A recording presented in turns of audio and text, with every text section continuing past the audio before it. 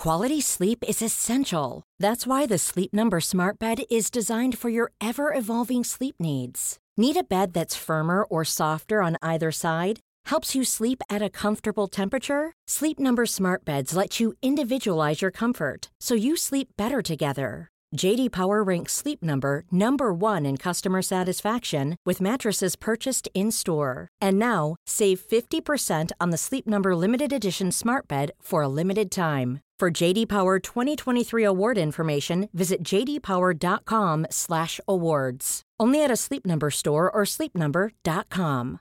Ready to pop the question? The jewelers at BlueNile.com have got sparkle down to a science with beautiful lab-grown diamonds worthy of your most brilliant moments. Their lab-grown diamonds are independently graded and guaranteed identical to natural diamonds, and they're ready to ship to your door. Go to BlueNile.com and use promo code LISTEN to get $50 off your purchase of $500 or more. That's code LISTEN at BlueNile.com for $50 off. BlueNile.com, code LISTEN. A new tax year and a new way of saving for the under 40s. But is the LISA, or Lifetime ISA, really the best way of saving for a property or a pension? Prices in the shops are rising, but what about the stock market? We ask how long investors can play the inflation trade. And have you been flexing your plastic? The financial regulator has been flexing its muscles about growing credit card debts. We hear what this could mean for you. And finally, for those heading off on holiday, we reveal how to avoid sky-high charges at the airport. Welcome to The Money Show, the FT's weekly podcast on personal finance and investing. I'm Claire Barrett, FT Money Editor, and I'll be giving you this week's money news in downloadable form. Firstly, if you're aged between 18 and 39 and have some spare cash, you may well be interested in the new Lifetime ISA. Designed to help young people who want to buy a property or save for a pension, you can pay in up to £4,000 a year. The 25% bonus means you could get up to £1,000 free from the government, but you can only use it to buy your first home or access after the age of 60, otherwise heavy penalties apply. Critics have said that the product is far too complicated for young people to understand and could even be a future mis-selling scandal.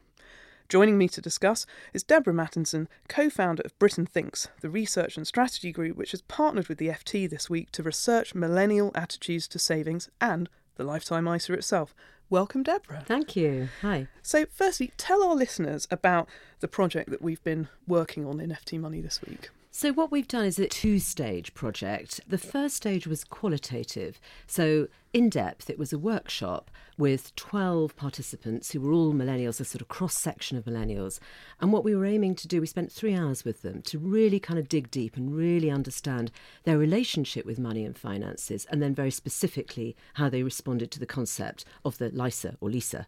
What we then did was a quantitative stage because we wanted to actually see how the hypotheses that we drew from that were borne out quantitatively. So we did a large-scale poll, 1,000 millennials, 1,000 people aged between 18 and 39, and we asked them some of the questions that had been posed in the workshop. Yeah, it was great fun. It was great fun. We've got some wonderful photographs and comments from the millennials who were in the workshop, and obviously the findings of the research that we did afterwards. So tell us what your biggest takeaway about young people's attitudes to money was from all of the research. Yes, I mean, I think in a way, overall, the biggest takeaway is that the millennials' attitude to money is simultaneously, it's scary, and it's also boring. It's odd for something to be both of those things simultaneously, but it actually is. So they are quite terrified, actually, about money and very insecure about how little they know. And certainly our poll bore out that it's true, they don't know that much. They're scared because they think that their situation is worse than previous generations. And again, research bears them out on this. I mean, it is the case, I think, that this generation is worse placed than the generation before. And they feel that. And they look a lot to the older generation for help and support, both literally in terms of helping them with finances, but also for advice. And I think that came through very strongly. Now, when it comes to the Lifetime ISA itself, what were their attitudes and reservations about this product? So I think at face value, they found the idea attractive. And when we showed them an ad, we sat down with them and we talked them through in some detail. Probably they spent more time thinking about it than millennials ever would in reality, let's face it. And their first reaction was that it is quite a strong and attractive idea. They liked the bonus. Yeah. They liked the idea, actually, of the discipline of being made to save. But when they reflected on this in more depth, I think that there were quite a lot of barriers that they faced when they thought about it. So one of the things that we found was that for a lot of these millennials, actually saving is quite low down their list. The top priority is paying off debt, and a lot of them are expecting to live with debt all of their lives. Then it's into sort of spending on experiences like festivals and holidays. And that's before you then start to think about saving for longer term things. And pension is a very long way down the line. And actually, a lot of them just felt that they wouldn't know enough about it or be able to kind of, put enough money away to make it worthwhile in any way at all. So that, there were quite a few reservations, I think, in the end. Indeed, and we should also mention the reservations that the older members of the group had about whether the lifetime ISA as a pension would actually be better or worse than whatever pensions arrangements they currently had. Now, that's something that we do go into in a lot of detail in the piece in FT Money. Yeah, and they just didn't know enough, I think, to be able to answer that question. They knew it was a question they needed to answer, but they had absolutely no idea. Well, the piece will reveal it all. But if you were in charge, Deborah, of the marketing campaign for the lifetime ISA, who would you have targeted at? Well, we thought a lot about this after doing the work, and I think I'd have been rather inclined to target the parents rather than the young people themselves. One of the things that was very clear through this is this sense that not only is wealth inherited, but knowledge about wealth is inherited. And so many of them are looking at their parents, both for physical help, for actual help in terms of money, but for help in terms of advice as well. I think that targeting parents would be better. But of course, that does beg another question, which is, what about the young people, the young adults who don't have parents who can support them in this way? And there's a whole issue about financial exclusion. I think that question is begged with all of that thinking. Yeah, certainly. And as well as the article in FT Money, which is online now at ft.com/money for the new tax year, that will be in the money section of FT Weekend newspaper this Saturday. We also have two pieces running alongside it. The first, we put all of your questions about the lifetime ISA direct to the Treasury, and lo and behold, the Treasury has responded, telling you everything you need to know about the property value limits and other queries that readers and our workshop came up with. And I've also written my column on the issue because I scrape into the lifetime ISA by a mere 6 days. I turn 40 next week, and I've written about how I think really this is a product that will only work for those who are looking to buy a home or those who are already very rich. Thanks to Deborah. I look forward to seeing you again on our podcast very soon. Since the UK's vote to leave the European Union, the weaker pound has pushed prices higher across the board. UK inflation, as we know, is rising rapidly, and ultimately this will hurt consumers. But what does it mean for investors? Joining me today is Micah Curry, the FT's income investor columnist and investment director at Fidelity International, to talk about the reflation trade. Welcome, Micah. Thanks, Claire. A lot has been written about the so-called Trump trade and the idea that the US president's reflationary policies could drive US growth. But what about us here in the UK? Well, it is an interesting question, and it's really staggering to think that we're now talking about the risks and opportunities of inflation when it wasn't that long ago that we were worried about deflation taking hold in the UK. Of course, deflation and inflation is equally detrimental to an economy. That being said, looking at the investment side of things, if we look back over history, there is a sweet spot in the inflation range that really suits equities quite well. Moderate inflation rising from a very low level can be good for the stock market. Now, that sweet spot normally sits at between 2 and 2.5%. Next week, we've got a new inflation reading out, but based on the last one, inflation is now at 2.3%. So we bang in the middle of that sweet spot, and that really bodes well for the stock market. So considering the fact that 2 years, maybe longer, of uncertainty lie ahead with the torturous Brexit negotiations, where do the investment opportunities lie, do you think? Well, the first and the most obvious point that's always made is that the UK stock market is a very different beast to the UK economy. We've got a lot of global earners, we've got a lot of multinationals who make their money overseas and who report their dividends in US dollars. So the weaker pound has been good news. It's good news for income investors because it means that dividends really have received a boost thanks to that alchemy of exchange rate gains. Now, a lot of professional investors, a lot of fund managers that I've spoken to are creating a bit of an uncertainty buffer because we know there's going to be ups and downs, there's going to be volatility with the Brexit negotiations. They've tilted their portfolios to those international names in the mining, oil and engineering sector as a way to shield earnings against future uncertainty. I spoke to Lee Hemsworth, who manages the Fidelity UK Opportunities Fund, and an example there is he's increased his exposure in names like Glencore and BHP Billiton. But more pertinent now really is for investors to adjust their portfolios for an inflationary environment. If they do get their timing right, they can shield against inflation and they could even benefit. Now, there are 4 types of companies that really look attractive.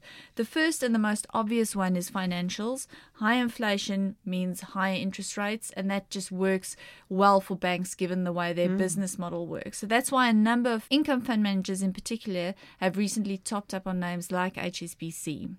Food retailers are another interesting hedge against the new inflationary backdrop. That's because of how the cash cycle works in these businesses. So we buy a tin of beans this week, but the retailer only pays the supplier 60 days later, often at an old price. Now, because we as consumers don't know which goods are susceptible to inflation, retailers can be really quite cheeky and push through price increases across the board. The opposite thing happens in a deflationary environment. Now, if anything, Marmite Gate was a clear warning that price rises are the new normal. Then finally, also remember that inflation is this Jekyll and Hyde character. It erodes wealth, but it also erodes debt. That's good news for borrowers, like the government, the biggest borrower of all. Oh, yeah. People with high levels of debt, and businesses. So a company with fixed debt only needs to generate positive free cash flow to make a significant gain. So 2 names I'd highlight in that space is Tesco, which has high levels of debt and it's a food retailer. Of course, Sainsbury's for the income investor comes with an attractive dividend yield of over 4%. And finally, it's worth looking for companies with pricing power, those strong niche players that can push through price increases because they've got what Warren Buffett refers to as a competitive moat. So the company's the business, its competitive advantage is the moat around the castle, if the company is the castle, that gives the company the ability to push through price increases. Excellent. Well, thanks very much there to Micah Curry, our income investor columnist. You can read her column, How Long Can Investors Play the Inflation Trade, online now at ft.com/money. With the record number of deals on offer on credit cards, it's perhaps easy to be tempted to spend money. However, the Financial Conduct Authority is clamping down on persistent credit card debt and could even waive some charges altogether. Joining me now to discuss is Jennifer Thompson, FT reporter. Welcome, Jennifer. Hello. So, what was the big noise from the FCA this week? Well, the FCA is asking lenders to do more with those struggling with what they call persistent debt. And what they mean by that is people who are making minimum or very close to the minimum repayments on their credit cards. And they say if after 18 months, the charges and the interest fees you're paying on your credit card debt being carried over month to month is higher than the amount you're actually paying down of the loan outstanding, then you're in what they call persistent debt. They estimate 3.3 million people are in this situation. So what they've suggested is a strategy for intervention. So they're saying that if after 18 months you're in this situation, your lender should contact you and ask for faster repayments. And then if another 18 months goes by and the situation still hasn't improved, they should either suspend your card if you're able but unwilling to pay, or they should work on a repayment plan with you if you can't do it. And that would include things like scrapping fees and interest. Well, what could this mean for customers who have a lot of credit card debts? Well, in and of itself, it's probably not a huge development. I mean, the key thing is this is about giving customers information. And obviously the timeframes involved are very big indeed. So, the move has been welcomed broadly by card companies and debt charities. But one I spoke to, Step Change, pointed out that really it's only after 36 months that people could be forced to actively address this. Now, that's, a fairly long period of time time in itself. And obviously, the minimum repayments, they could go up slightly, but there's a huge difference between the absolute minimum you'd be paying back and, the maximum of clearing your balance. So, it does leave, quite a wide door. So people could still be, carrying debt for many years. And the banks, of course, could be making lots of lovely profit out of it all. But statistics show us that consumer debt is rising fast. Now, for those of us who are careful with our money, in which I count all of our podcast listeners, I'm sure, should we be worried that this boom in borrowing is creating systemic financial risk? Well, yes and no. I mean, one important thing to say is that, in some ways this points to a good thing. There is a lot of competition with credit cards now. There are loads of providers out there with interest rates being so low. So if you're good with managing your money, you can actually get a pretty good deal. So in some ways, there's never been a better time to be a borrower. That said, the amount on banks' balance sheets is creeping up. Last year, around £19 billion was on their balance sheets relating to credit card debt compared to £12 billion of mortgages. So it's absolutely enormous. And the question really is how sustainable all of this is, and also whether it, points at people having financial difficulties. So, as opposed to using a credit card for disposable income, disposable spending, they're using it to pay for the essentials and just using it to get by month to month. Now, this is something that's, clearly starting to concern regulators. So last week, the Bank of England's Prudential Regulation Authority launched a review into consumer lending standards. We've obviously had the guidance from the FCA this week, and they're currently conducting a study into the high cost of credit. And then just yesterday, the Bank of England's Financial Policy Committee is also made some comments on how, these sort of introductory deals and, interest rate free periods, are fueling credit spending. So at the moment, there aren't really any hard and fast conclusions about, how damaging all of this could be. But I think there are definitely red flags being raised by regulators, and they're clearly taking a keen interest in this. Thanks very much there to Jennifer Thompson, FT reporter. You can read more on this story next week at ft.com/money. Finally, if you're lucky enough to be jetting off for the Easter break, then watch your wallet at the airport. You may find that you're tempted to spend more than you really wanted to, as there are many cash traps for the unwary traveller. Jonathan Ely has written a fabulous column all about his top 10 airport bugbears this weekend, but as he's jetted off himself, I'm joined instead by FT reporter Robert Wright. Robert, thanks for joining us today. Thank you for having me. Well, our colleague Jonathan has come up with 10 things that really annoy him about airports, but how many of them did you agree with? Well, the first thing I would say here is this is the archetypal rich world problem. The other week, I had to go at short notice to Berlin as a day trip. I got a flight with EasyJet for £73.70. I was whisked from one side of Western Europe to the other quickly, efficiently, in an aluminium tube. And it strikes me the idea that we're whinging about the cost of food at the airport. It's somewhat extraordinary when we bear in mind both the ultimate miracle of the current European and American air traffic system, the amount of choice we have in that, and actually the extraordinarily low prices that one sees from so many airlines at the moment. I've been covering airlines for the last little while, and one can see that their earnings are suffering. So that's my first sort of feeling about it. Now, Jonathan says in his column that his inner Yorkshireman complains about many of these things. As you can probably tell from my accent, I've got slightly more than an inner Scotsman about me. So many of these things do strike me as pretty sensible. I certainly, for example, I've just come back from living in the United States for 4 years. I had frequently to travel from New York to LaGuardia's airport. Most people travel to and from that airport by taxi. Not me. I got the subway and I got a bus. It's perfectly good. You're ever travelling to LaGuardia, Q70 bus from Jackson Heights subway station is the way to get there. Absolute fraction of the cost. Don't get ripped off by a taxi going to and from that airport, I would say. It's interesting you said that, because the thing that's really got readers going on ft.com is the high cost of train services to the London airports, with the Heathrow Express, which can cost as much as £27 for a single 15-minute journey, being particularly whinged about.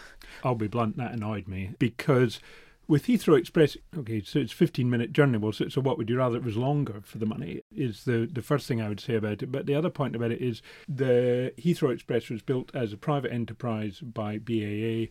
They spent billions of pounds tunnelling under the airport. Many of us remember in the 1990s that, in fact, they found out the tunnelling system didn't work very well and they had a collapse in the tunnel.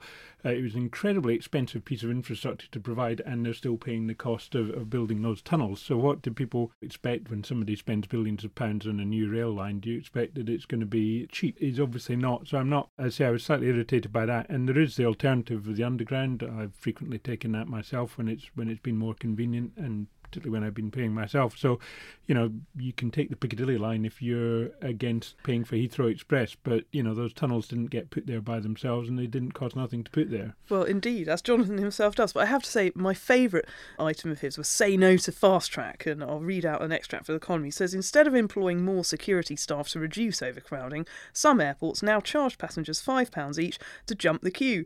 Every time I see this, the Yorkshireman in me roars, no bloody way!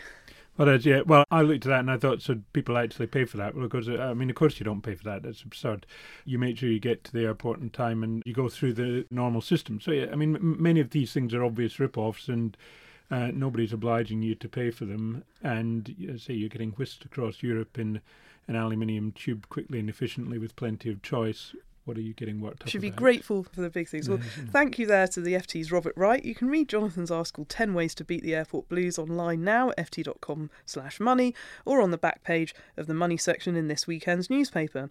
That's all from The Money Show this week, and it's also all from me for the next 3 weeks, because I am myself flying off in an aluminium tube to Sicily to celebrate my 40th birthday. I will be back in May. In the meantime, if you've got a story you'd like the FT Money team to follow up, or a question to pose to our team of financial experts, get in touch. Our email address, money@ft.com, tweet us at ftmoney, or comment on our articles online at ft.com/money. James Pickford will be back to present the podcast next Thursday for you at the usual time. Goodbye.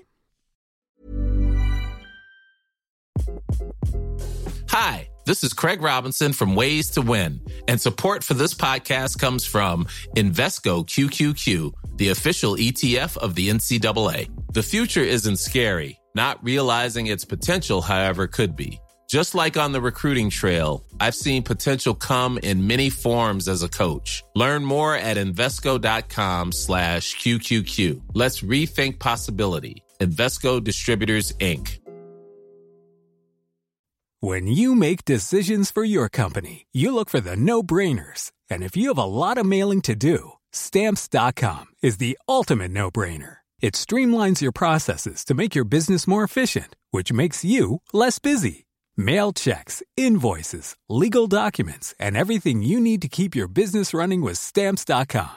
Seamlessly connect with every major marketplace and shopping cart. Schedule package pickups and see your cheapest and fastest shipping options from different carriers, with rates up to 89% off USPS and UPS rates. And with the Stamps.com mobile app, you can take care of mailing and shipping wherever you are. Make the same no-brainer decision as over 1 million other businesses with Stamps.com. Sign up with code PROGRAM for a 4-week trial, plus free postage and a free digital scale. No long-term commitments or contracts.